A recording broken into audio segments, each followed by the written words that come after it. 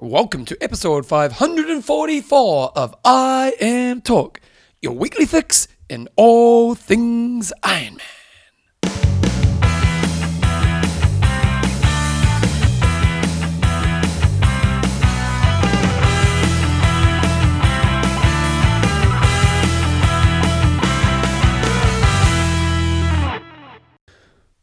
Radio team, welcome along to episode 544 of I Am Talk with Coach John Newsom and Bevan James Isles. How you going, mate? I'm good. A little bit cold, but I'm all good. Why are you cold, John? It's a fresh summer's morning here in Christchurch. We have an outdoor swim on Tuesday mornings. It was a little chilly on the willy. Did you just swim with your willy above the water? Backstroke. Yeah, it was fresh. But I'm good now, Bevan. I'm ready to rumble. Double up show. Plus we've got Legends of Triathlon coming out this week as well, so it's all good. Hey, Jumbo did say, I'm glad he opened up his email and he goes, good, I've got something to rant about. I've got something to rant about. That's how he started. That's the first thing he said. Good, I've got something to rant about. So we're going to get him in the moment, team, because normally, sometimes we get these emails from everyone going, oh, John's going to rant, John. But by the time it gets to the show, we don't get the fire in the belly. Yeah. We get a little bit of a rant. But today, be ready, team. Yep. Be ready. I Am Talk is proudly brought to you by Athlinks.com. Social networking for endurance athletes. Extreme Endurance. Your lactic buffer. And our patrons. And let's name a few, Jumbo. Robert Boom Boom Beelan. That's a great one. We've got Craig Nicholson, and he's a racerholic, or The Rock. William the Treasure Chest Lockwood. We've got Scott the Shark Man Gill. And Scott the Bouncer Stephen. Don't mess with Scott Stephen, I tell you. He can bounce you around a bit. Okay, in this week's show, team, we've got some news. We've got a hot topic of the week. We've got Statstastic. Got an interview with the current 70.3 world champion. Tim Reid. Be good to get him on. Mm. We haven't spoken to him since in Kona, have we? No. The time in Kona we spoke to him. Yeah. He's a nice guy. He's a lovely Lovely. He's a lovely man. He's a lovely. We sound like old ladies. That lovely young man. Okay, guys, this week's news. Let's start. Oh, we've got some patrons and a couple of questions and answers at the end. Okay, so big piece of news this week. If the ITU have announced their Hall of Fame and new inductees. It's funny because we have two Hall of Fames, really, don't we? It's probably about three. Really. I think there's three. We've got the ITU. There's probably more. There's probably a hell of a lot got more. Ironman. What's the other one that comes out? The Melina was USAT. US Triathlon, which makes the news. I'm sure the Brits might have one as well. I don't think we've got one in New Zealand. Do they have a web page where they have all the inductees for ITU of all time? Yes, they do. That was the page I was trying to find before, so I'll go through that. So this is only a fairly recent thing. They only started in 2014. Okay. And it's interesting that they're naming people that were very loyal to ITU, that did a lot of ITU racing. So if we think about some of the greatest short course athletes of all time, a couple of them didn't do a lot of ITU racing. So for example, Simon Lessing and Spencer Smith are two of the greatest short course athletes, but all they really did was the odd random event here or there. And it's because it was before ITU was what it is today. Yeah, there were still ITU races, but they turned up and they did world champs and they were winning world champs, but they didn't do a lot of other races. Partly there wasn't a lot of races at that time, but once you got to the late 90s and early 2000s, then that's when a lot of the athletes that they've named so far have sort of been they were doing a lot of ITU racing. So coming up now, we've got in 2016 inductees, you've got Bevan Doherty, and when you watch his highlights package, it's hard for me because I know Bevan really well and just sort of know him as another guy, but Jesus, he had so many good results. 2 Olympic medals, a world championship, and consistent, won a lot of ITU races. Hard ass, wasn't he? Bev was a tough bugger, wasn't he? Absolutely. So they're putting Bevan Doherty in from New Zealand. Brad Bevan from Australia, we've heard from him on did he win a world championship? No, he didn't. So he's going to go down as one of the greatest athletes not to. Okay. He won the World Cup, I don't know how many years in a row. He was a lot, it was very much Brad Bevan versus Hamish Carter on the World Cup. Because I remember when I was a young man and Hamish Carter did Clash of the Codes, which in New Zealand was this big kind of sports program. It was a brilliant program, wasn't it? They basically got two or three athletes from each sport in New Zealand doing these kind of crazy events, and it was very popular. And so Hamish Carter, and he was very successful at it, so he became a bit of a household name, didn't he? And then I'd watch these races, and the only because Brad Bevan, obviously of Bevan, but Brad Bevan was the guy who'd always beat him, do my head in, and I didn't know much about triathlon, but I loved Hamish Carter because he was such a kind of icon in New Zealand. So, yeah. No, Brad Bevan certainly was one of the greatest athletes not to win a world title. And he was around when the Olympics went around as well. He was just sort of starting to fade. Yeah, but if in the Olympics came 90s there were the Olympics, you probably would have picked him to get an Olympic medal. Yeah, absolutely. Yeah. So on the guys' side, you got Bevan Doherty and Brad Bevan, and then on the girls' side of things, you got Carol Montgomery from Bevan, Canada. yeah. I know. I should be in there. You should be. Contribution to the sport. Yeah. And then on the girls' side of things, you got Carol Montgomery from Canada. She was a I don't know her. fantastic athlete. I did have a bit of contact with her a while ago, trying to get her on Legends, so we will do it at some stage, hopefully. But she was a marvelous runner. She got a number of. She just didn't. I'm almost positive she didn't win a world championship. But I think she would have got a few medals. But she was a bit like Brad Bevan in that era. She was consistently winning World Cup races or being on the podium, often coming back from a poor swim, and she was a machine runner. And she also ran at the Commonwealth Games for Canada over 10K as well. Oh, wow. So she was fantastic. And then Loretta Harrop is the other female that's being inducted. Now, I know the name, but don't know much about her.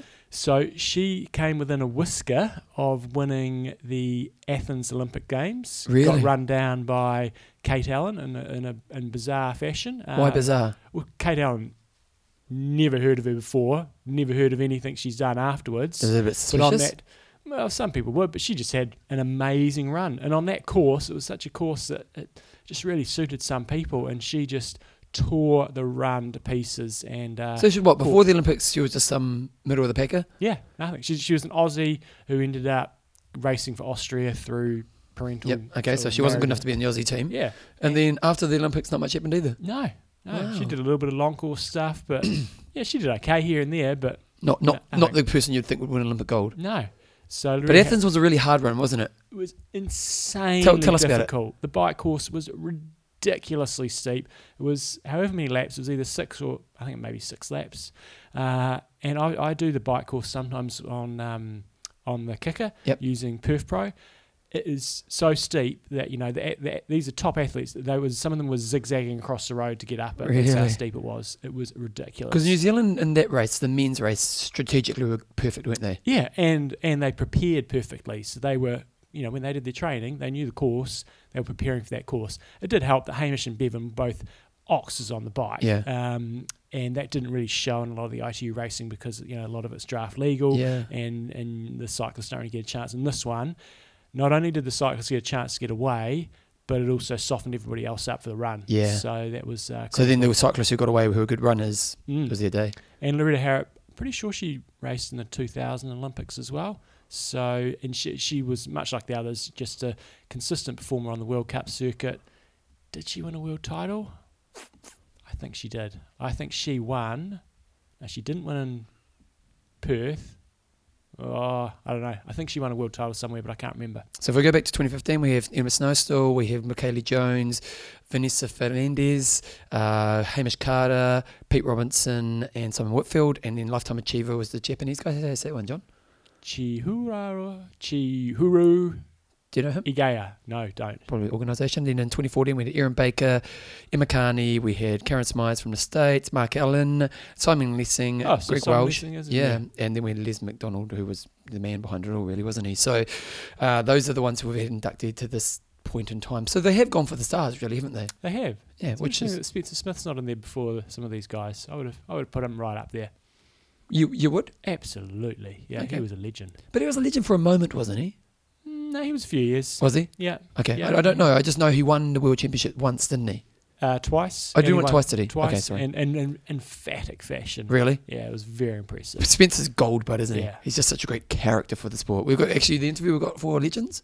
We had Bill Black, who was Spencer's coach for a very long part of his career, and it was very much a family unit with Spencer's dad, Spencer's mum, and Bill Black, the coach. And so the interview does end up being a lot about Spencer Smith and how he sort of got him to be up at the top and staying at the top. So it was Bill Black is gold. Yeah. Listen to the interview, guys, because he's a man who loves the sport, been in sport, but can tell a good story as well. So check it out. Exactly. John, I'm going to give you a hard time. Okay. Because last week, Terenzo Brazzoni won Western Australia, wasn't it? Yes, it was. Dominating fashion. And I said, there's only 31, and you shot me down straight away. Oh, F the cage and all the rest of it.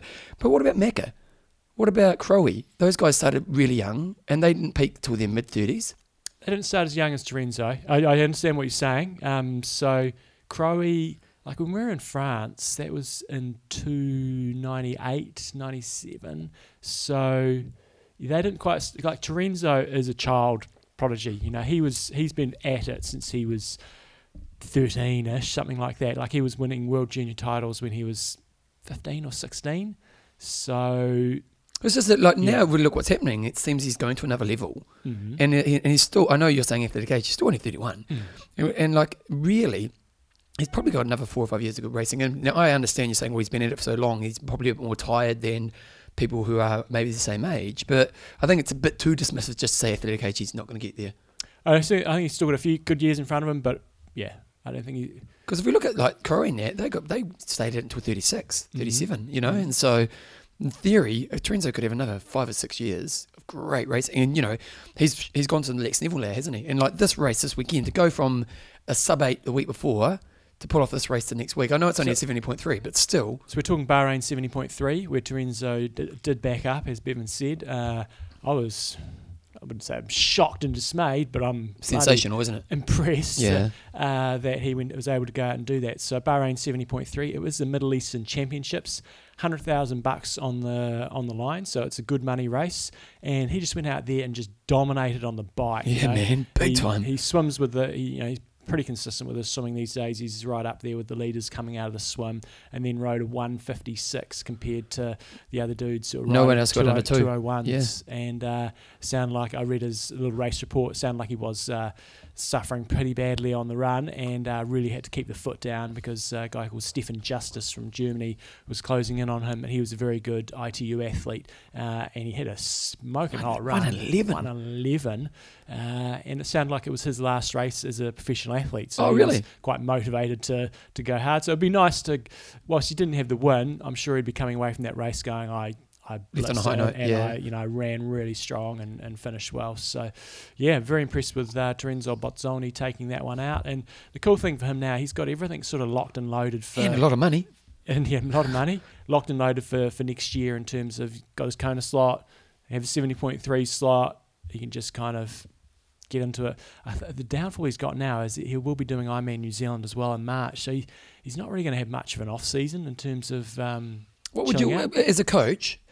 Knowing he's going to have to do New Zealand, and he's probably not going to peak for it. You know, he doesn't want to win it because it's great power and it's his money-making country. So, what would be your plan for Terenzo moving forward to next year? Well, that's the thing, and that's one of the things we'll ask Tim Reed today. It just depends where his focus is like. You know, we all think everything is about Kona, but surely for Terenzo it is now. Well, you would think so, but, you know... Let's say it is. You'd think the same for Lionel Sanders. You'd say, why don't you focus on Kona? And he's like, well, yeah, I'll come and do Kona, but I'm focused on being the best 70.3 athlete in the world. So if Terenzo was going to race Hawaii, then from a coaching point of view, then you wouldn't want to do New Zealand, but he's going to do New Zealand. So then after have a break period? Yeah. But I don't see, he's a racer. I don't see him having a break. So maybe he'll chill out for the rest of December. You know, take 2 or 3 weeks to chill out and do like a 2-month build up to Ironman New Zealand. And because I want him to win New Zealand. You'd hope so. Oh God, yeah. You know, like I want him to keep this run going. Like I want him to be top 5 in Kona. I want him to win Kona. As a Kiwi, you know, God, he's our only hope nowadays. You know, so come on, Terenzo. On the girls' side of things, Sarah Cowley took that out. They also had over the Bahrain 70.3 race. A lot of the Team 13 Bahrain endurance team racing as relays, and Frodo apparently was there, and Gomez was racing as in a relay, and I think maybe Reef as well. So they're all over there. Shame they couldn't be racing head-to-head in the 70.3. Okay, we also had the Ironman 70.3. No, not 70.3 today. It is 70.3. People ask us for this. We normally don't do it. If it was a Kiwi it's a Kiwi show as well. Because we had our local Mike Phillips just fell short of beating Braden Curry at the New Zealand 70.3. He got pipped in the run. He did. Braden Curry had a bad bike crash the week before and was going in with a bit of road rash and what have you. Mike Phillips, he is a perennial second place getter. So I used to coach Mike, and he also came out and did like the House of Travel Triathlon Festival the weekend before last, and he won that one. But when I get athletes, the elites, to sort of fill in a little survey beforehand, or a questionnaire with just some results, etc., so that the MCs can and say a bit about them, it's like second. He's had loads of seconds at 70.3s and at challenge races, so he's just yet to break through with that win. So Mike Phillips finished second, Braden Curry first, and then a really close race on the girls' side. I think Laura Siddle came within a whisker of running down Meredith Kessler, who recently did Ironman Arizona. So she got within 8 seconds in the run. Wow. So she lost 4 minutes to Meredith in the swim. They biked the same, and then Laura Siddle ran a 1:24 to Meredith Kessler's 1:27, 8 seconds. So going back just to the men's race, Cam Brown came at 8th. But Doug Wigan, Alan, we haven't heard of him in a long time, have we? Oh no, he was doing he did some 70.3s in China, and well, he got 7th, 5th-ish, sort of, in the Cam Brown had a bloody panic attack in the swim. He said, really, he said he just first 100 meters he almost pulled out. He was having to do a bit of breaststroke, and he said it's never happened. He kind of can empathise with age-group athletes now, going shit. Have you That's heard what of it's all attack? about. No, I haven't. No, I love it, but some people. Okay, we also had 74.3 Ballarat. Dennis Chevreau took it out from France in 3:49 from Peter Kerr. And then on the girls' side of things, I seem to recall, I think it was Annabelle Luxford taking it out. Let's see if my memory is correct. It was Annabelle Luxford taking it out by 7 minutes. So next year, team, the 70.3 World Championships look like they're going to be pretty bloody fascinating, because we know Gomez is going for it. We're going to have all the top WTC people, but it seems like Alistair Brownlee may be targeting it. Yes. So Tim Hemming, good old. I'm going to start calling him our roaming reporter. Righty-ho. Yeah, our international roaming reporter. There we go. Yeah. He did this interview where he got to sit down with Alistair Brownlee and just kind of hinted that he wanted to win the half marathon world champs at some point. Half Ironman, sorry. And maybe even try next year. So. And then he's going to kind of decide what he does in terms of whether he's either going to go Kona or he's going to go Tokyo. So he's sort of going to give himself, the next year or so to figure it out before qualifying sort of starts and what have you. So he certainly is not ruling out going to Tokyo, but it's sort of going to be one or the other. But this year, so what? He'll be 31 by then. Your thoughts? Who knows? He's pretty amazing. Yeah. See, like him, Gomez, I'm saying, come on, mate, come to our party. Yeah. Whereas him, I'm saying, I wouldn't mind you trying to get 3. But by then, who's come through, and it's a different world, isn't it? And it also depends on what the distance ends up being. Oh, true. So you often sit in these positions, and 4 years is a long time. Yeah. And especially when you're getting to that latter part, for speedy guys, like I'm saying, Toronto's 31, he's got 4 years to go. 28 for a fast guy, in that faster sport, it's a different game, isn't it? Things are going to advance a bit more in the next 4 years. But he's so far in front of everybody. But we've seen the same thing with many other athletes, I'd be sitting here the same, 4 years out from Olympics with Simon Lessing or something. You'd say nobody's even remotely close to him. He's so far in front of everybody. He's got no chance. He'll be fine. And at the moment, you'd say the same thing about Brownlee. He's just so much better than everybody else. 4 years, he'll probably slow down a little bit, and everybody else will probably speed up a little bit. And we don't know when the next rock star's coming through. Because sometimes someone just comes through, don't they? Exactly. It was interesting. I interviewed, and you guys would have heard this, I interviewed Mark Allen post Kona. You probably wouldn't listen to it, behind the line. Just talking about Feraldo, how he's so dominant right now, and, what's going to happen, how can you beat him? And he said, well, one day he just won't be as good. And that's what happens, is that they just lose their edge eventually. And so Brownlee won't be this guy forever, but it is a really interesting kind of thought to have of when is that line? And does that line hold off to after Tokyo? Or... and the other thing we know about Brownlee is he is a bit more fragile, and so maybe staying faster is going to be harder on his body. He also says he wants to do some running races and what have you. See how fast he can run a marathon, and he played around with that 10K for a while as well. What do you reckon run a marathon in? God knows. Be sub 220 surely. Yeah, absolutely. Yeah, I don't know. It'd be 207. Yeah. Who said that? No, he said 212. I'm sure. Oh, was it? Okay. Yeah. Henning, yeah. Rasmus Henning. You got heaps of crap about that. Shall I do my rant now? Okay, John's got a rant, and then we've got something. I have cooled down a little bit. Actually, let's do roaming reporter first. So just one thing, there was a speculation about a positive drug check from the UK this week, and our roaming international reporter Tim Henning just sent through an email saying, here's a short version of what's happening. It's a shambles. An athlete is with trace amounts of clenbuterol. Yeah. Yep. Lawyered up, won the case saying it came from contaminated meat. This means it should be being kept anonymous. that's a different argument. But the law firm explicitly put out a press release saying that they won the case. Speculation that it was Brownlee. So British Triathlon produced a statement saying that it was not a funded athlete. So basically it's just saying there's been some reports that have been pretty poorly reported. And it's one of these kind of strange situations where you need to be careful of what you kind of think about there. So basically it's not a funded athlete within the British Association. And it seems as though they got off. So it seems like a bit of a storm in a teacup. Well, no, they tested positive, but they, clenbuterol, it's the same one that, what's his name, the cyclist, Contador? Contador got busted for, and the story is, you say your meat was contaminated with it, and what I read was that it was at the very low end of the threshold, and they argued that it could have been in the meat when you're in a country like Mexico and they were successful. It just pisses me off that this stuff actually makes it into the news when if they got off, I don't know, it pisses me off that we're talking about it when they've said, okay, fair enough, you didn't get busted, and I don't know, I hate leaks. Well, and I think stuff the problem this. is that the story isn't, because what you're saying, it's a non-story, so why should we bother? But the story is, the problem is it paints the brush of everyone, and that's the thing is that people just go Brownlees. Yeah, totally. And so the British Triathlon Foundation had to kind of say, look, it's not one of our guys, because it is that whole thing of if right now in New Zealand, there's this case going on in the New Zealand court system of an actor who's basically been sexually assaulting people he's been training. Allegedly. What's in court? Yeah, but I'm not naming names, but that's what's kind of happening. But we don't know who the actor is. So now you're going, which actor is it? And so we're kind of looking at all actors going, well, who is this person? And, and that's what happens in these situations. So the British Triathlon Foundation or whatever federation had to do this, didn't they? Yeah. It's stupid law firm putting out a press release. I reckon you did your job.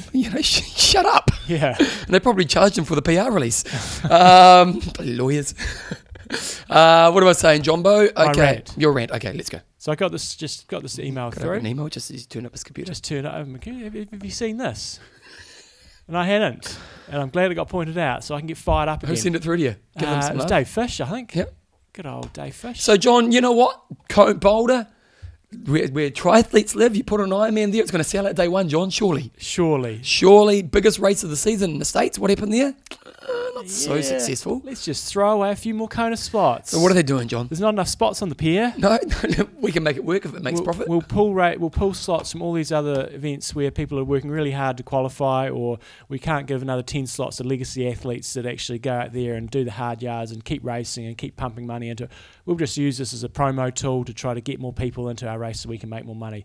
This pisses me off, Bevan. So what's actually happening? Register for Ironman Boulder before January 5th, 2017 for the chance to win a slot for the 2017 Ironman World Champs. Take your triathlon travels to Boulder in 2017 for a chance to win your slot, blah, blah, blah. Athletes who register between December 10th and January 5th are eligible to win one of 10 slots to the 2017 World Championships. So it's basically a lottery. If you enter this race. I tell you what it is. It's bullshit. Here we go. Come on, John. It's just rubbish. This really riles me. Go on. Because, Ironman New Zealand, we did it. They had 10 extra slots. But it was 30 years, anniversary. Yeah. Things like that. I'm okay with that. Yep. When they 30 years of a race. Go on. And like in China, when there's no other Ironman races, probably I was like, oh, it's not quite right, but I can see your point. There's not much racing in Asia. I'm okay with that, but this is just purely marketing, just throwing 10 slots away. When you go to races these days, it's a bloody lottery to try to get in, especially for the girls. You've got to win your age group at a lot of these races. So I'm deeply frustrated. I thought you were going to say the F word there. Yeah, deeply frustrated. Frustrated. So basically what they're doing is they're saying, look, enter a race and you're going to the draw to win a slot. Yeah. It's pretty poor form, isn't it? Very poor form. Especially when we think about how hard so many people work to get one of these slots. And it's not a fair comparison because we can look to the old lottery and we can kind of say, well, the old lottery, we felt that they gave away too many slots of the old lottery system. But it was fair across the board, like anyone could enter that. Whereas this is like, no, we just want the people who can do this race. Yeah. So it's purely, and the numbers aren't great at that race. It's just a straight up marketing tool. Yeah, I'm not happy, Bevan. Not happy at all. No. Do you think it works?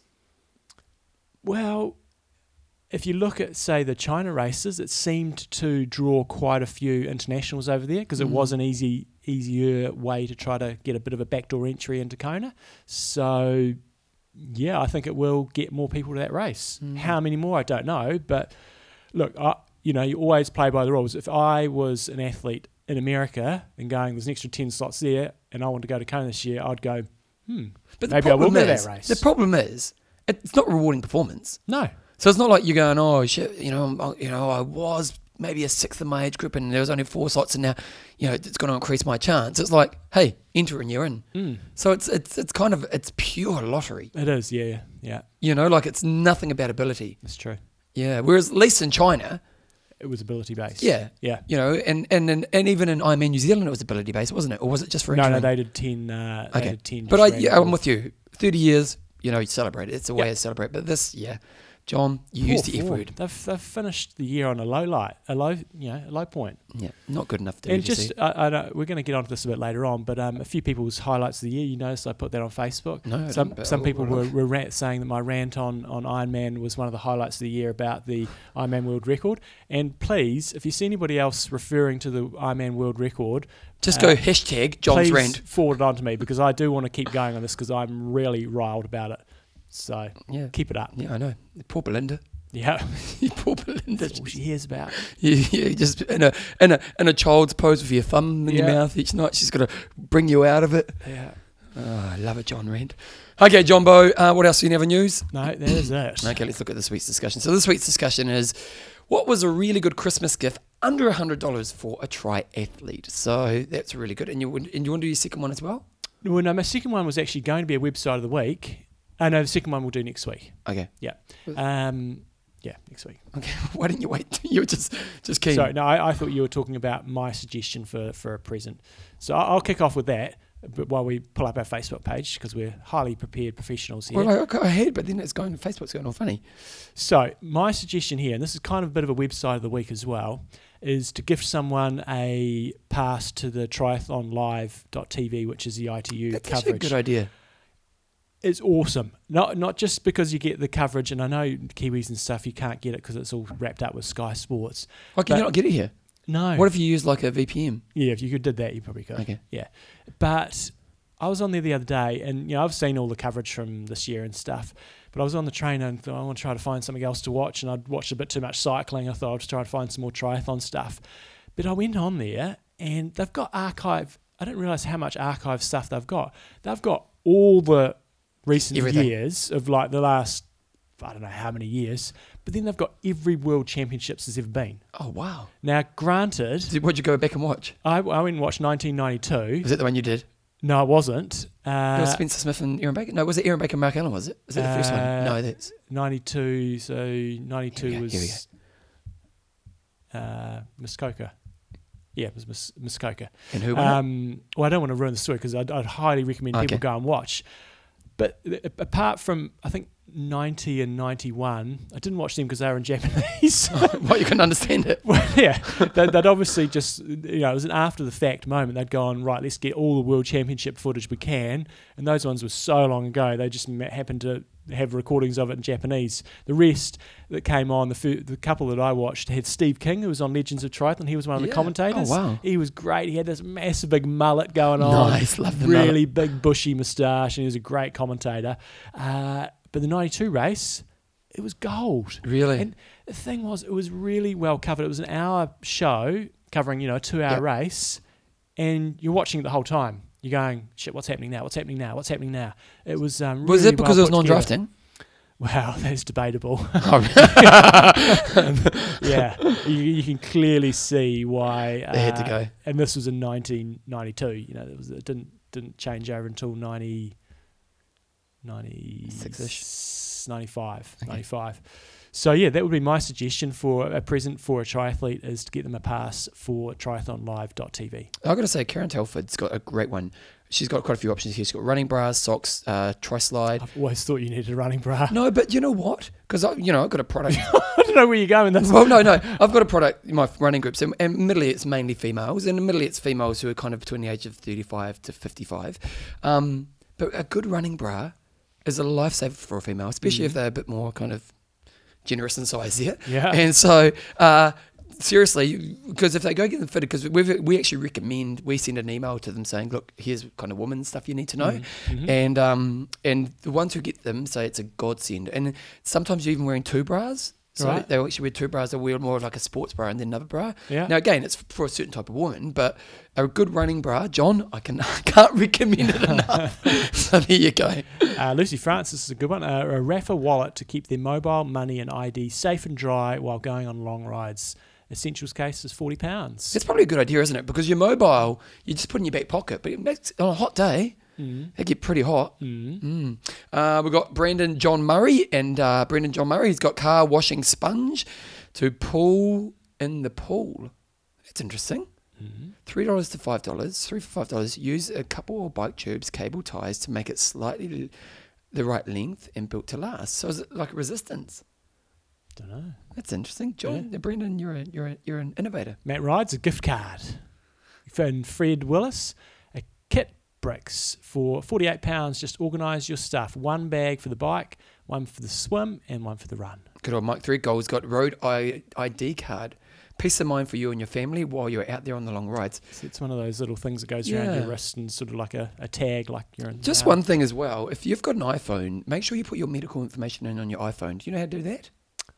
I think I have done that, yeah. Yeah, so basically when you've got an iPhone, and I'm sure Android has, I don't know how you do it, but an iPhone, if I have an accident and the ambulance turns up, what they can do is they can push a button. Now it's locked, but they can swipe across, they can double tap my number. It's that easy, isn't No, it? because my fingerprint got the thing. If I double tap it, they go down there and it has medical information, and that there is really good information. That's basically contact details and stuff like that. Now, medical professionals like ambulance and that will know this.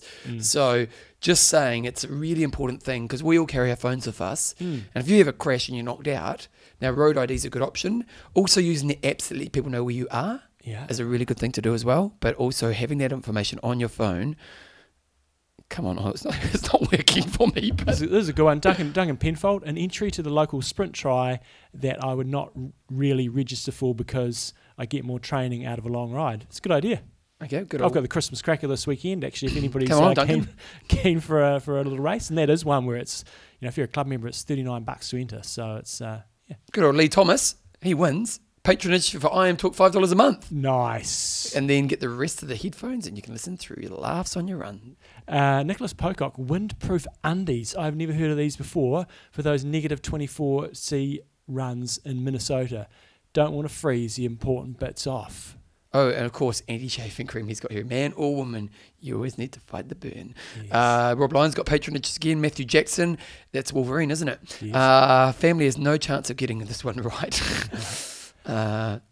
Christine McKinley, a year subscription to Trainer Road, maybe a little bit over $100, but you can spend it during summer when not wind training and restart it again at no extra costs. Phil Elmer's got a year supply of laundry detergent. Nice. Compression calves, Edward Wong.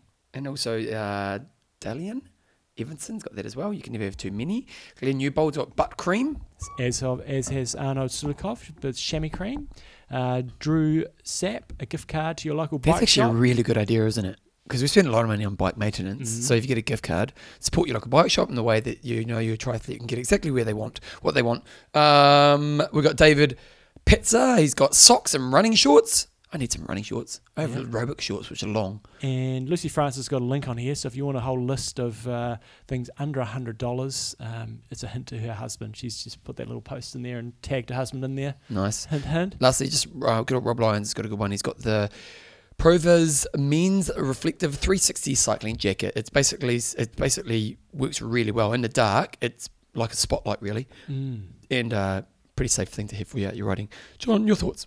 Yeah, no, I think my one that I came up with was the Triathlon TV pass. I think that'd be a great idea, along with, of course, I Am Talk patronage, because then they get a nickname. Plus, they could actually then go on to win a trip to Kona. Do you know what? I'm not very good at spending money.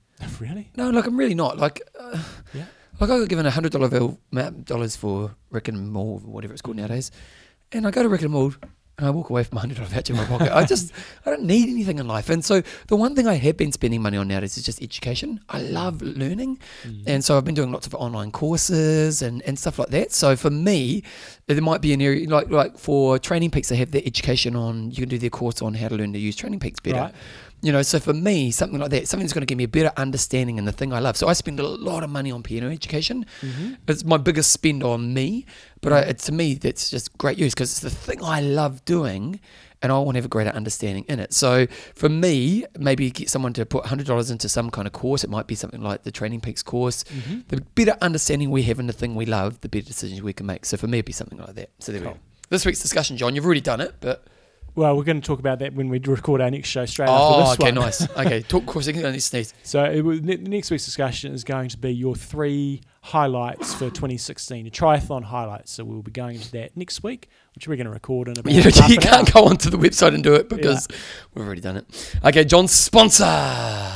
We had Bahrain 70.3 at the weekend. Oh, Challenge Bahrain. It used to be challenged. Oh, what Bahrain. happened to it, John? Well, you wouldn't know because the website's not there anymore. Oh, how are you going to find the results? Athlinks.com.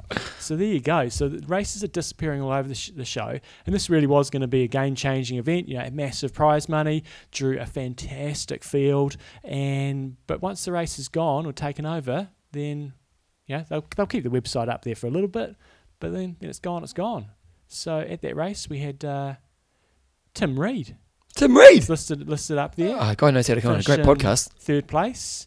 And he's got all his links up there in terms of all the other races he's done. He hasn't yet claimed his 70.3 wins. So, Tim, if you are listening to this, you need to update Athlinks. Make sure you get your 70.3 win from there. Your Ironman, I'm not sure if he had his Ironman Australia result. He also had Jeff Simons. That's a cool thing. You can go on here and see guys like Jeff Simons, where they've come from and where they are to where they are today. He won the Asia Pacific Ironman title, was it last year or the year before? One or the other. And then our first finishes on there that are from the non-pros are Rory Spicer. He's the listener of the show. Go Rory. Finished in 49th place and closely followed by Luke Matthews. And what about Mary girls? Beth Ellis. She's also on there in terms of girls. I know she's retired now, isn't she? She is retired. Yeah, wow. Because she's going to have kids, wasn't she? That was the plan. Yeah. Bloody hell, she got 118 races listed up here. Wow, she was an ex. She did do a lot of racing. Yeah, she was an ex, she was. 87 races, I'm not sure where I got that. She was such a lovely person too, eh? Mm. One of the good people of our sport. She's kept hers up to date. Well done, Mary Beth. She had the Subaru Ironman Mont Tremblant, which she won in 9 hours 26. And she hasn't got her...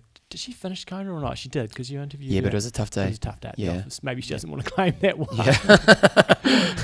So there you go. So, guys, if you are doing any races around the world, get your results up there as quick as you can after the race, because who knows what's happening in this day and age. Saw a thing on slowtwitch.com the other day about sort of, you can see the sort of the declining numbers in the sport in America. And the sport's still in a really healthy spot, but it's gone past that peak. I think the peak was in 2012. Yeah. Massive growth in sort of the early 2000s, but we're sort of on the other side of it. So I don't think there's no need to panic, but I think we're past the bubble of where things are growing ridiculously out of control in the developed countries. And races are going to fall over more and more often. So get your results up on athlinks.com. That's a bigger discussion, isn't it? That one. Okay, athlinks.com, guys. Check it out. Okay, John, let's push pause and let's get some music on.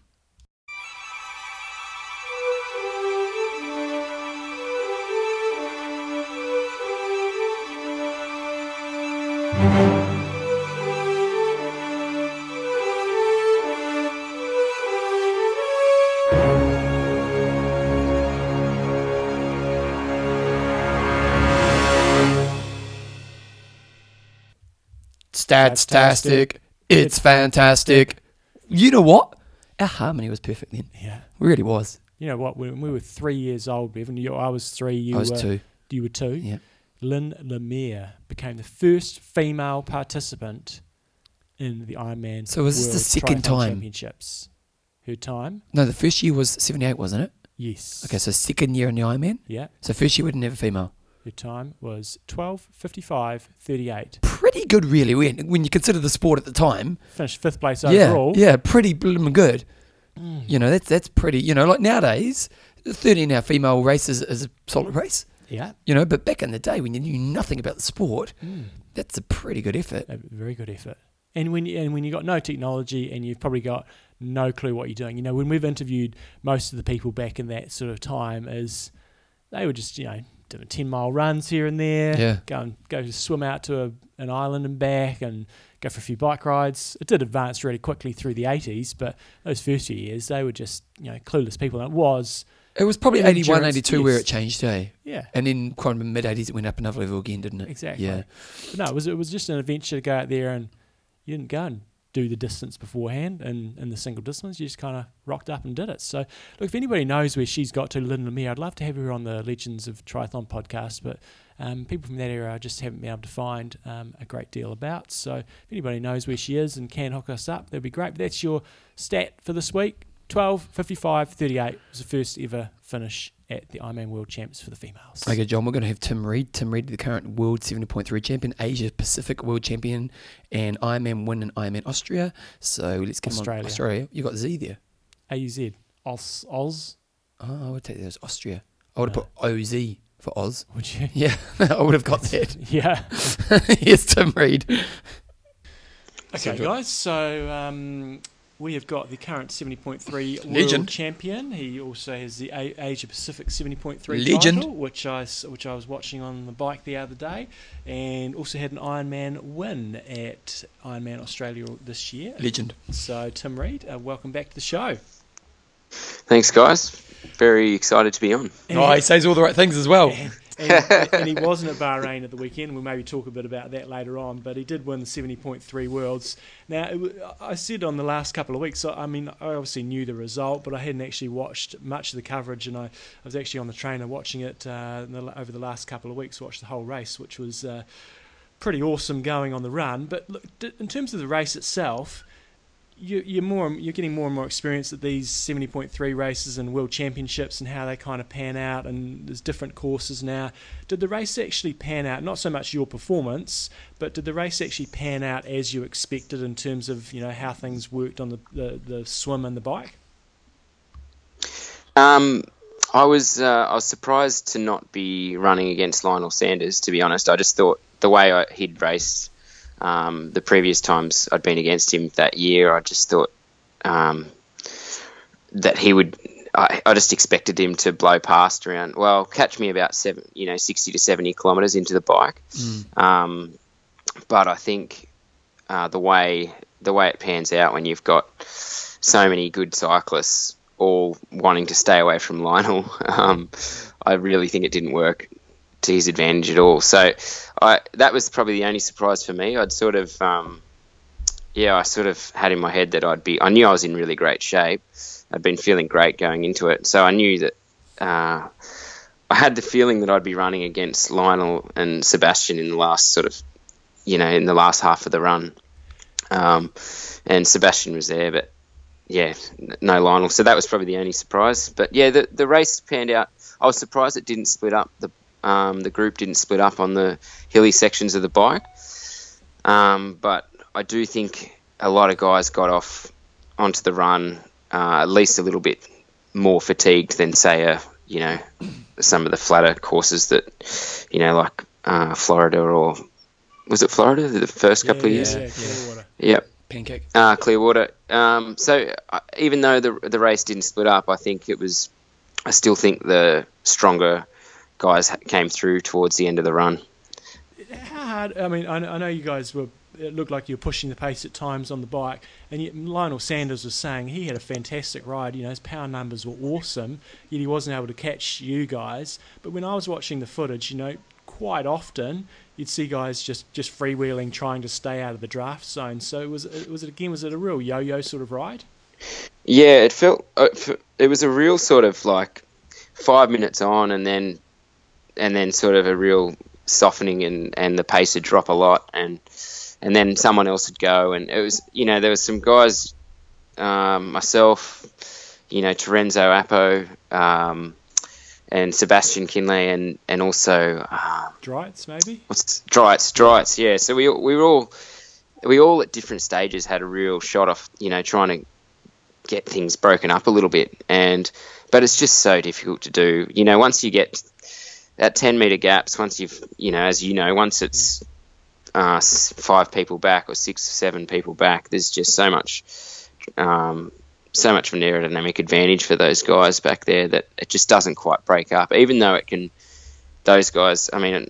end up being really surgy for them because they get that sort of yo-yo effect, and that can actually hurt your run as well. So even if their average power is low, because they've had to do so many little 400-watt surges to stay with the group, it can still, I think, bring them undone a little bit. But yeah, I think the ride definitely wasn't steady state, but it hasn't been in any World Championship 70.3s I've done. I think my most steady state race was Mont Tremblant, where I messed up the transition because we had to put our things in buckets, tubs for the first time. Yeah. And I'd never done that before, so I just threw it on the ground and then I had to go back anyway. So I rode most of it solo, but it was how I always trained. So I was used to riding steady state, but every other 70.3 World Championship I've done, it's like that. It's a real group dynamic. You've got to train to do those little hard surges, and so I think experience taught me that that's sort of what sort of ended up, the races ended up being like with given the rules. So taking a step back then. So when you're going into, because obviously for you, was this your number one race of the year? Yeah, definitely. I sort of really stuffed it up the year before, despite putting together a much better lead up going into it. So I was pretty determined to get it right. And so what would you do differently to this race in comparison to the prep that you do to other races? The bigger thing is I'll do a longer taper, so I'm fresher when I race, but the actual the sessions, the key sessions are harder too. So in the lead up, it'll go for, my prep will be slightly longer than a normal 70.3, but then I just make the taper a little bit longer. I think the other big thing for me is I'm just a lot more focused and I guess driven, and I look after all the little things, in terms of recovery, and not to like a crazy degree like I did the year before, where I was super anal about everything. I was a lot more relaxed, but you still, I think it's almost subconscious. You eat well, you make sure you're sleeping pretty well, whereas you can't really. I know I can't maintain that sort of focus for every 70.3 that I go into. So I think that's the biggest difference.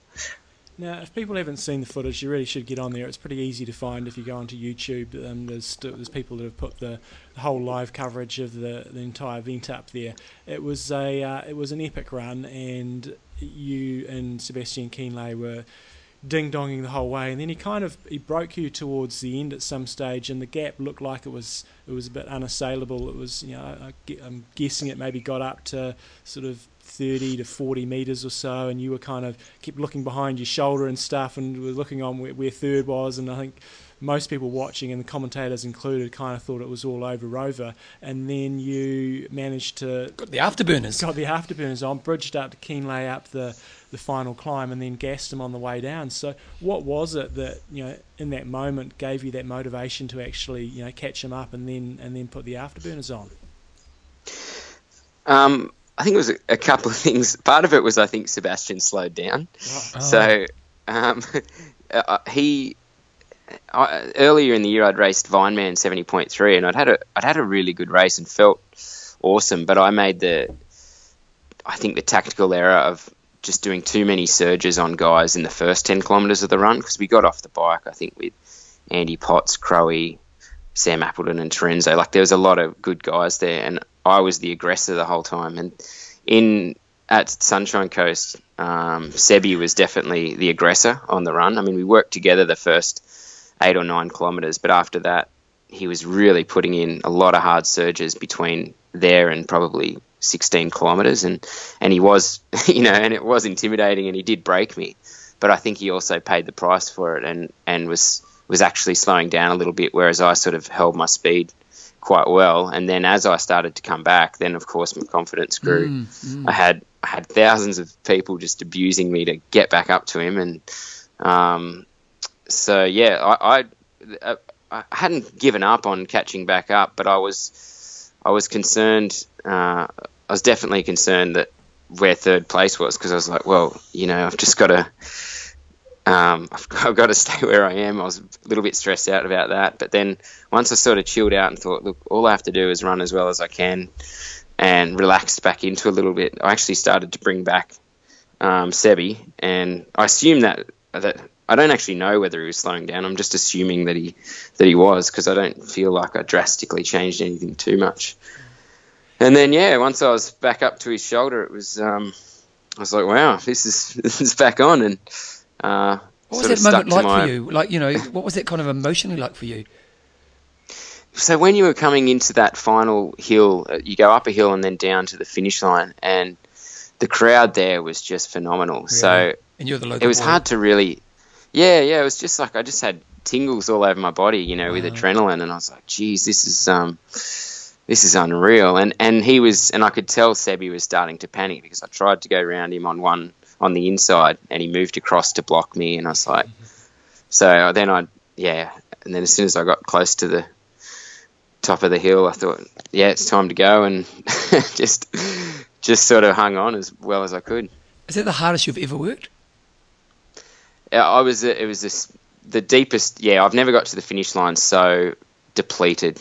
Not in terms of, an Ironman, you get to the finish and you're just completely fatigued and depleted, but that was just total oxygen debt. I haven't had to, I'm sure you guys do it in so many races, but with 70.3s over 4 hours, normally the race is spread out by the time you get to the finish line. So you sort of truck along to the finish at an even pace, whereas I was going like as absolutely hard as I could to get, just to hold him off by 2 seconds at the end. So. Wow. So it was obviously awesome to win it, and you get all the accolades on the day, and you get a really good payday, you get a world title. But has it actually changed much in life for you? If you win Kona, I think things change a lot, and if you're Olympic champion, it changes a lot. This is not obviously quite at that same level, but has it changed much for you, or has things just settled down after a couple of weeks and it's you've got the title on your name, but has anything else changed? I think it does. Of course, I think there's been a couple of corporate opportunities that hopefully coming to fruition by the end of the year that wouldn't happen if I didn't have a world title. But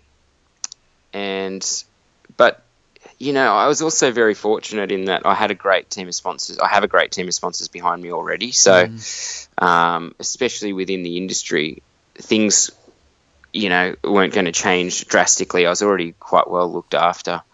So I think what it does, though, it provides security beyond, for the next few years anyway, because it's always, contracts are normally 1 to 2 years, sometimes 3 years where you're lucky. So definitely just as with 2 young kids, the biggest thing for me was, sweet, I'm good for the next couple of years. Yeah. Which is a luxury in the sport, isn't it? Oh, absolutely it is, yeah. So, and really, you can understand why, it's a pretty tough game. There's a lot of good athletes, and if you're not performing, it's a cutthroat business. So, even after 2 years, if I'm not still getting results, you can't expect sponsors to be hanging around forever. So, I've got a great team. So it didn't drastically change things for me, but I definitely felt a sense of security that I hadn't felt in the sport. So I'm just wondering, you're a successful athlete. You've had lots of great results in your career. Does anything shift in your identity and self-perception when you win a race like that, and how I won it? So I went to a deeper place that maybe I've never been to, but also the fact that I am that's kind of that next level for me. Does anything shift in the way you perceive yourself? I definitely was a little bit shocked at the finish. I was like, wow, I can't believe this. I mean, I think we're all sort of split personalities as athletes. We're quite overly confident at times, and then at other times we're completely insecure. So, a part of my brain's telling me, yeah, you're good enough to win world titles. You can beat any of these guys. And then the other part of the brain's like, how good is it that you're even a pro athlete? Yeah. So, definitely at times it sort of hits me like, oh wow, that's a really cool thing to have achieved, and I guess the belief has gone up in what might be possible, you know, in Hawaii and other races if I get it right. But yeah, but the other side of it, like I said, is there's always that side of you that believes that potential is there. Otherwise, you wouldn't be doing it. So I guess it's a bit of a fluctuation in how I feel about myself. But definitely for the few weeks after the race, I was on cloud nine, and self-belief was sky high. And then I went to Hawaii and had a completely dismal performance, and it was back to reality. but the thing is, and I think as an athlete, ultimately, especially in endurance sport, is we want to be tested, don't we? And in our deepest moment, we want to think that we will step through that. And, you know, that race kind of represents that for you, doesn't it? That was my deepest moment, and I stepped up, you know, like that's quite a rewarding moment, isn't it? Yeah, I think it also made me realise how there's a limitation to how often you can do that as well. Okay. When I was first racing pro, I was able to really go deep pretty much every race for a year or two.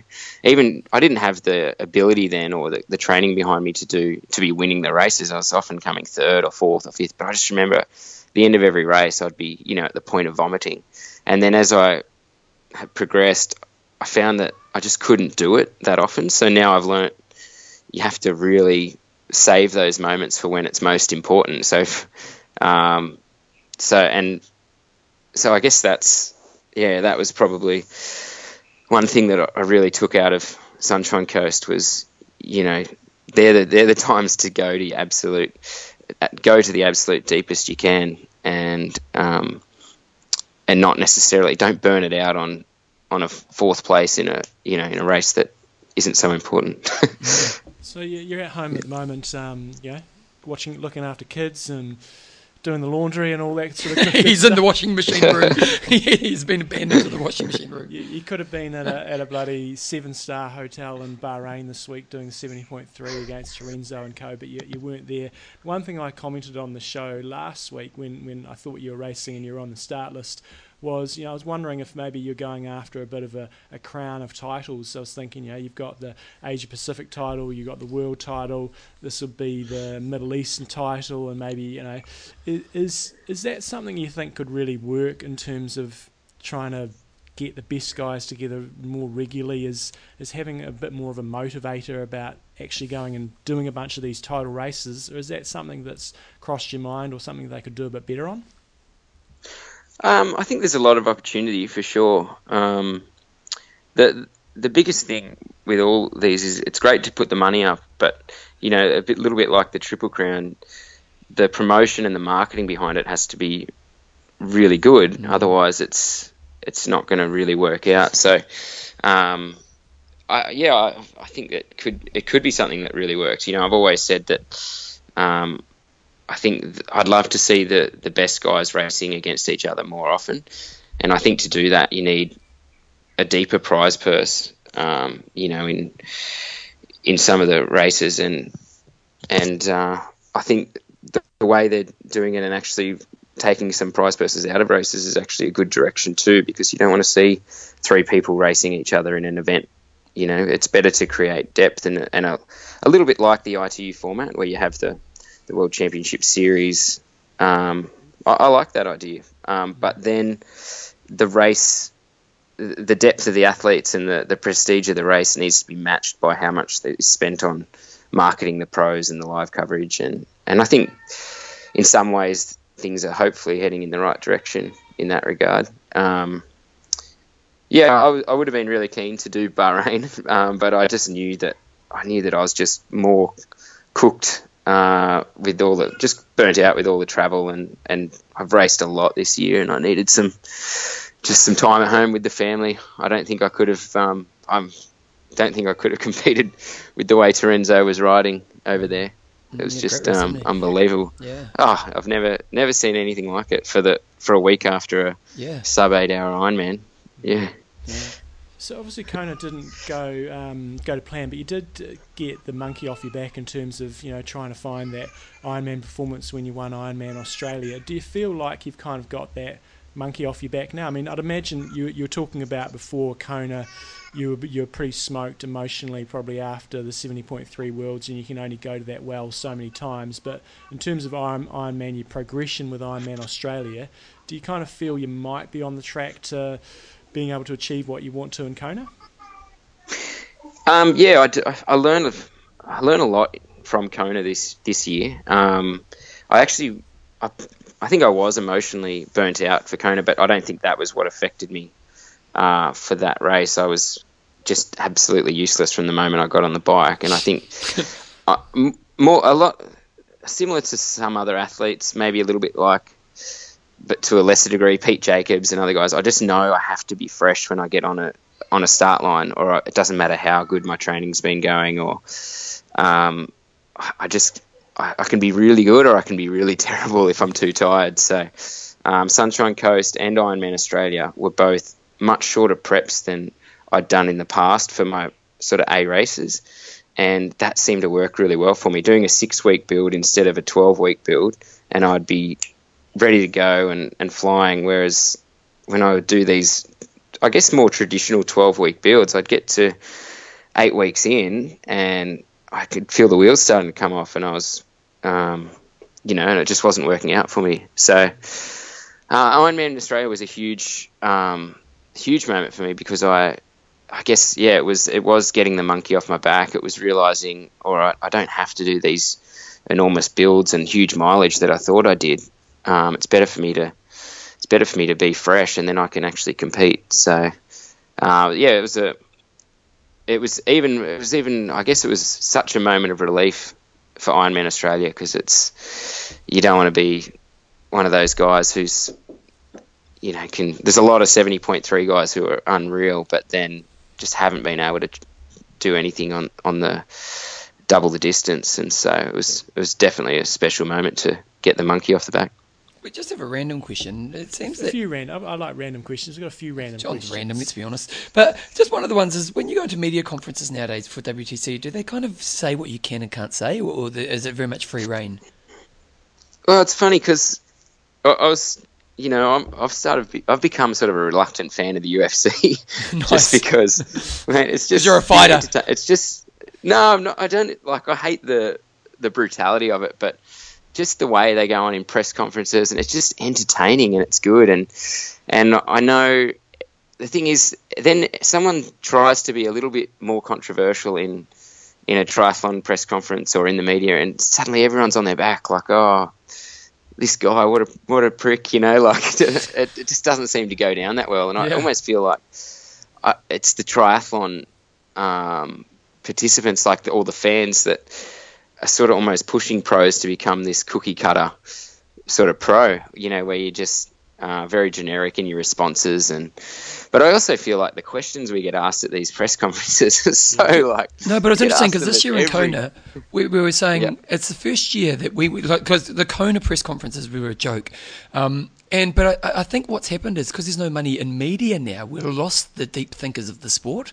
So the people who were getting it at the press conference were kind of people who were just sent along as this is a job on the side. Like back in the old days, we used to laugh at the old guys asking kind of these questions that were really showing their knowledge. But in some ways this year, the press conference was a joke. Like, there was no depth in questions at all. It was kind of like smile for my Instagram photo kind of stuff. It was, it was really fascinating.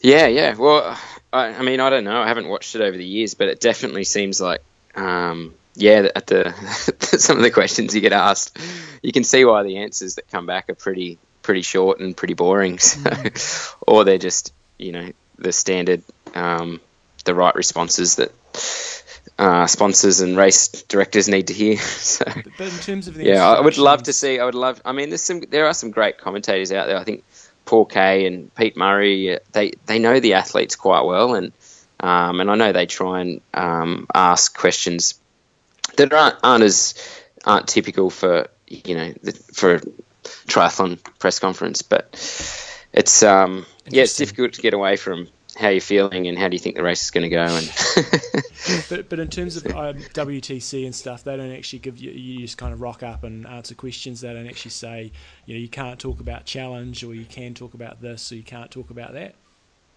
No, they don't put any restrictions on us like that at all. That's great. Yep. One other race that I saw you went off and did was the Island House Try, and it looks like you just missed out on maybe making that top 10 hit out on the, and maybe it was just your second run on the Enduro might have cost you. But what did you think about think about that event? And it might be a bit like what you were saying before. It might be a great event, but they probably need to, got great prize money, but maybe they need to double it in terms of the media coverage they get out there. I'm just not quite sure what they're trying to achieve out of that event, so I was wondering what you thought about it all. Yeah, I thought the actual racing format was unbelievable. Really, really fun, really, really exciting. I sort of personally, I stuck on the side of the road with cramps for about 2 minutes, which put me out of the mix. But it was a lot of people were suffering cramps just in a format that your body's not conditioned for. Yeah.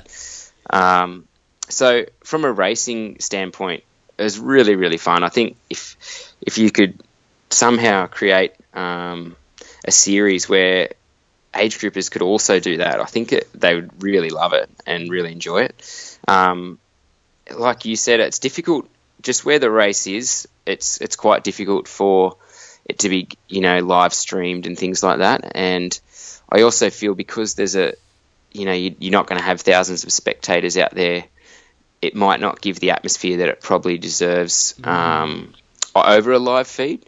But in saying that, I think they showed how well that style of racing works, and how you can even out guys who have a strength in cycling, like Terenzo did really well. He didn't run that well on any of the 3 days, but he ended up in the top four. I think he was third or fourth, and just because he was cycling so well, and and some of the other IT guys like Mario Mola was the same as me. He was on the side of the road, just stuck with cramps, and as a 70.3 guy, I was the same. So it sort of evened out the playing field. It let strengths come through, and I thought,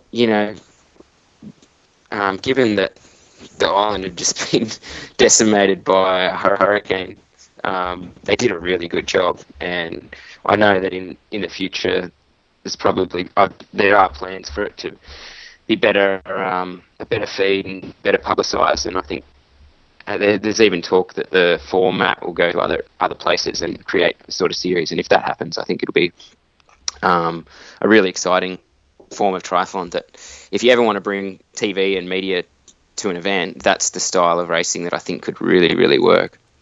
So 2017, this year's been pretty successful for you. What's the focus for the next year? Is it again kind of going 70.3 over Ironman, or is it, as you look forward to the next year, what are you seeing? So, my coach, Matt Dixon, and I have had some big discussions about it. We're going to try and reduce the travel quite a bit.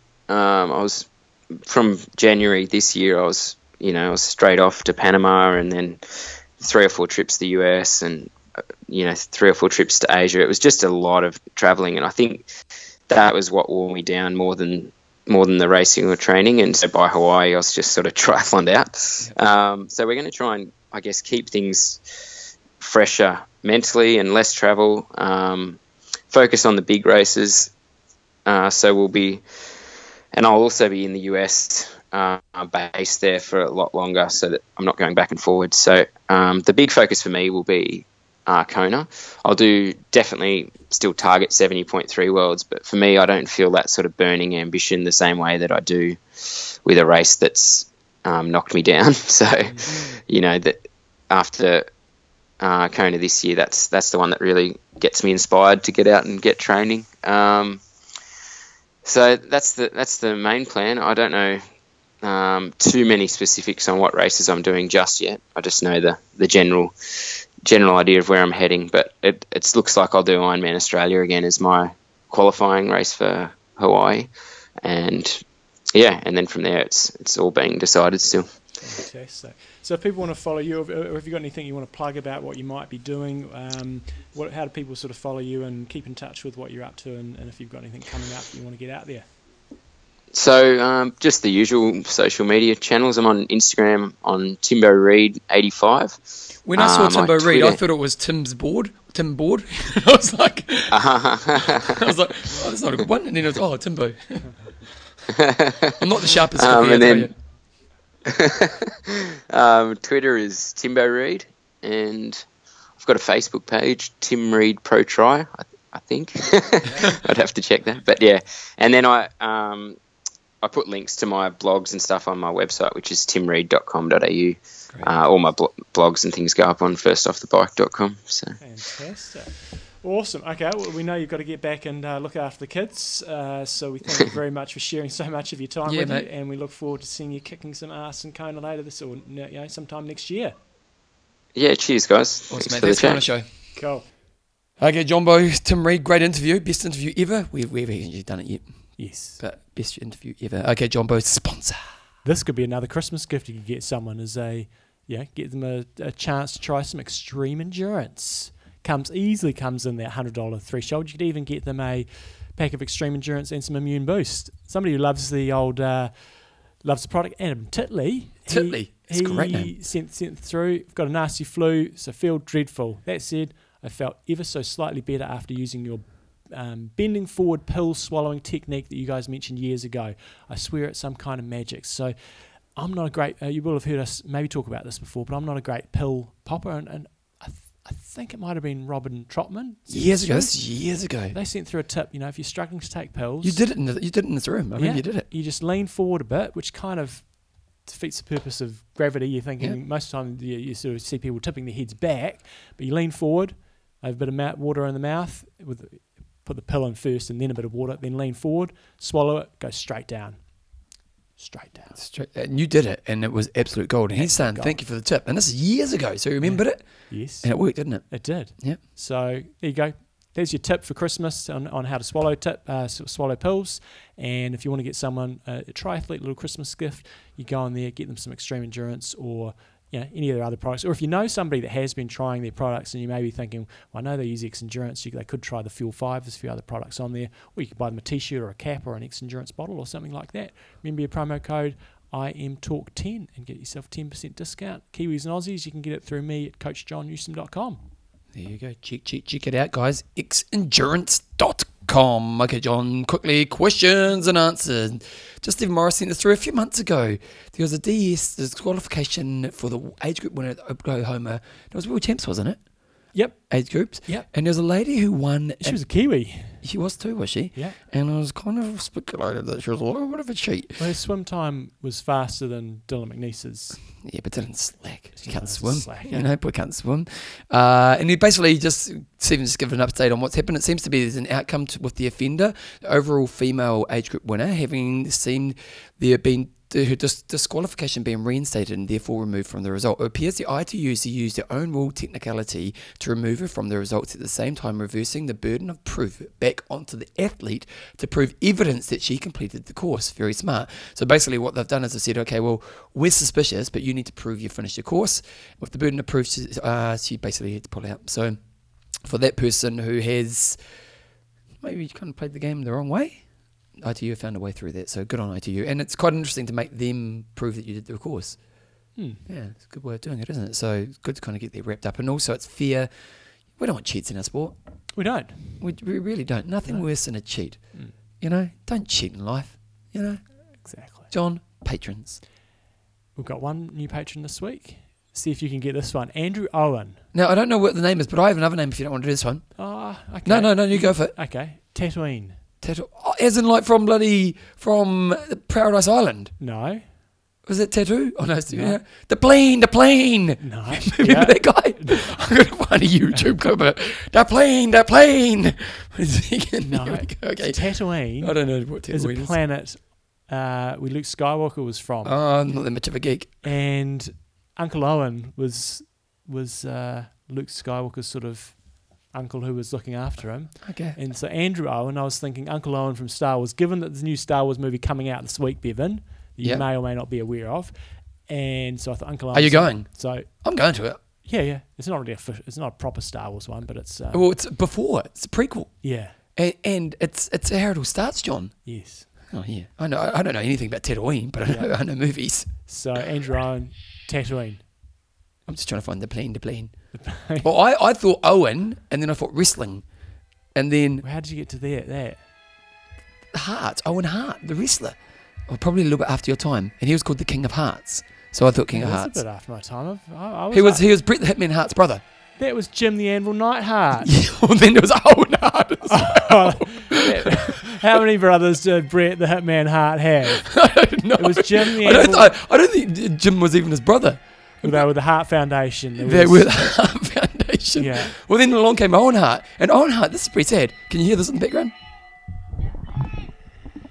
The plane. Let's do it again.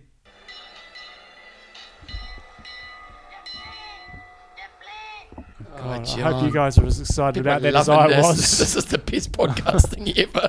So Owen Hart died at one of their events. Basically, some equipment fell down and killed him. Oh, God. Yeah, it was pretty horrible. And he was a world wrestling champion at the time. Yeah, died in 1999. So pretty sad stuff. So Andrew Owen, I'm part of a small tri-club team in Perth, Western Australia, known as the Stinger Tri-Club. Go the Stingers! However, most of our members are just in the club for the Christmas party at the end of the year, and he's got a link through to his Athlinks page so we can find out all about Andrew. So thank you, Andrew, for coming on board. So what we're going with, how do you say it? Tatooine. Tatooine. Andrew Tatooine Owen. Or Andrew the King of Hearts. Yeah. Andrew, you could choose. I know what you're going to choose. Let's be honest. He's had nice progression. Sun Smart, Western Australia, and Why don't we say, Andrew, here's your job. You have to put an email to your club and say, listen to I Am Talk. You know, I can be Tatooine or King of Hearts, and the club can choose. Okay. Okay? Yeah. There we go. I guarantee. Oh, the club will probably go Tatooine. He's had nice progression. I'm in Western Australia. He went 10:35 in 2014. Nice. And then the year before, he was 11:21. Nice. It's a big improvement. Massive. And he's had a few 70.3s on there as well. So nice work. If you want to become a patron of the show, go to iamtalk.me and you've got different options. $5 a month, $10 a month. You get one of our awesome I Am Talk swim caps. Did you bring my beanie? Christmas is coming, Bevan. Oh, I get the beanie as a Christmas present. And you come in at $20 a month, so like a coffee a week for a coffee for a show.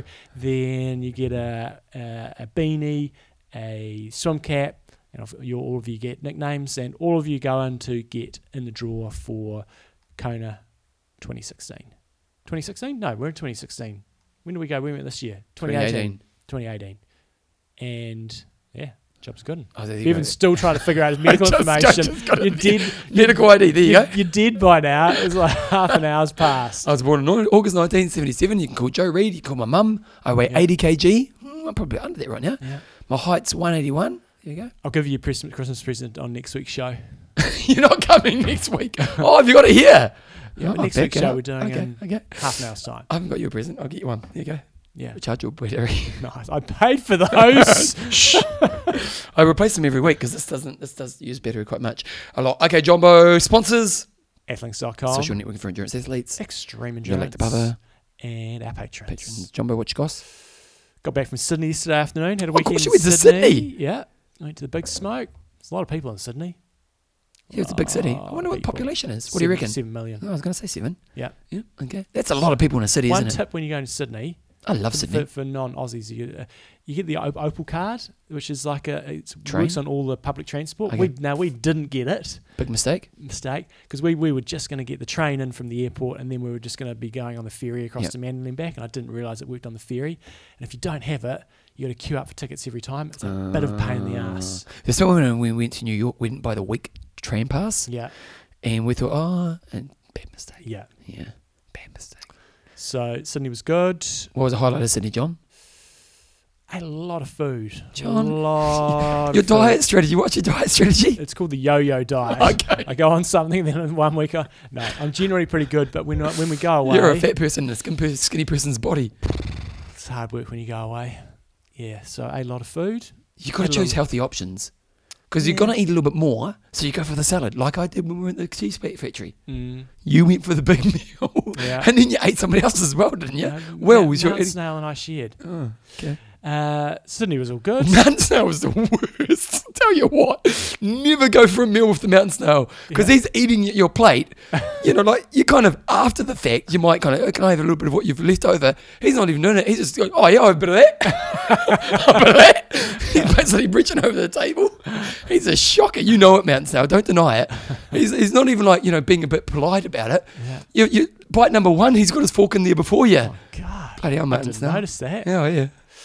Anyway, Sydney was good. Had a little swim out there. I will say, I've never had a panic attack when I was swimming. And in New Zealand and Australia, no, in New Zealand and Kona, when I go swimming, I'll never even remotely think about sharks. dangers or anything Australia. like that. Sharks. Yes, when I did the swim there, I swam from Manly to Shelley Beach, and it wasn't great conditions. Normally, apparently, pretty calm and beautiful. And it was low tide also, so there was a bit of seaweed around. Kept swimming into the seaweed, and I'm just going, shit, man, I'm going to get stung by something here, or there's a shark's going to eat my leg off. I wasn't panicking. But you were But I uncomfortable. was going, yeah, I think I'd rather swim in slightly cooler water and be in my wetsuit than swimming by myself in the open water when you're out in the middle of nowhere. Yeah, I'm with you on that one. Had a couple of little runs, did a run on one day, and then did a run Sydney's with a Linda. beautiful city. Yeah, it was great. So, You don't sound like you think it's... no, it was great. Wouldn't want to live there. No, I think it's a rat race, but beautiful city. Mm. Like, it's beautiful, iconic. When you go around that harbour and the Mm-hmm. Opera House and the cool city. I love Sydney. Very nice. Yep. Bevan, what's happening in your world? Had a Les Mills staff party the other night, John. You guys have bloody staff parties every 2 weeks. No, it was a members party. Right. See, the members. Did I Yeah. go to members party? I must have. Oh yeah, no, I went to members party, and then but the staff party. Mm. And Les Mills put no effort into their staff party. Yeah. All they do is they say $10,000 on the bar. Away you go. Oh, really? Yeah.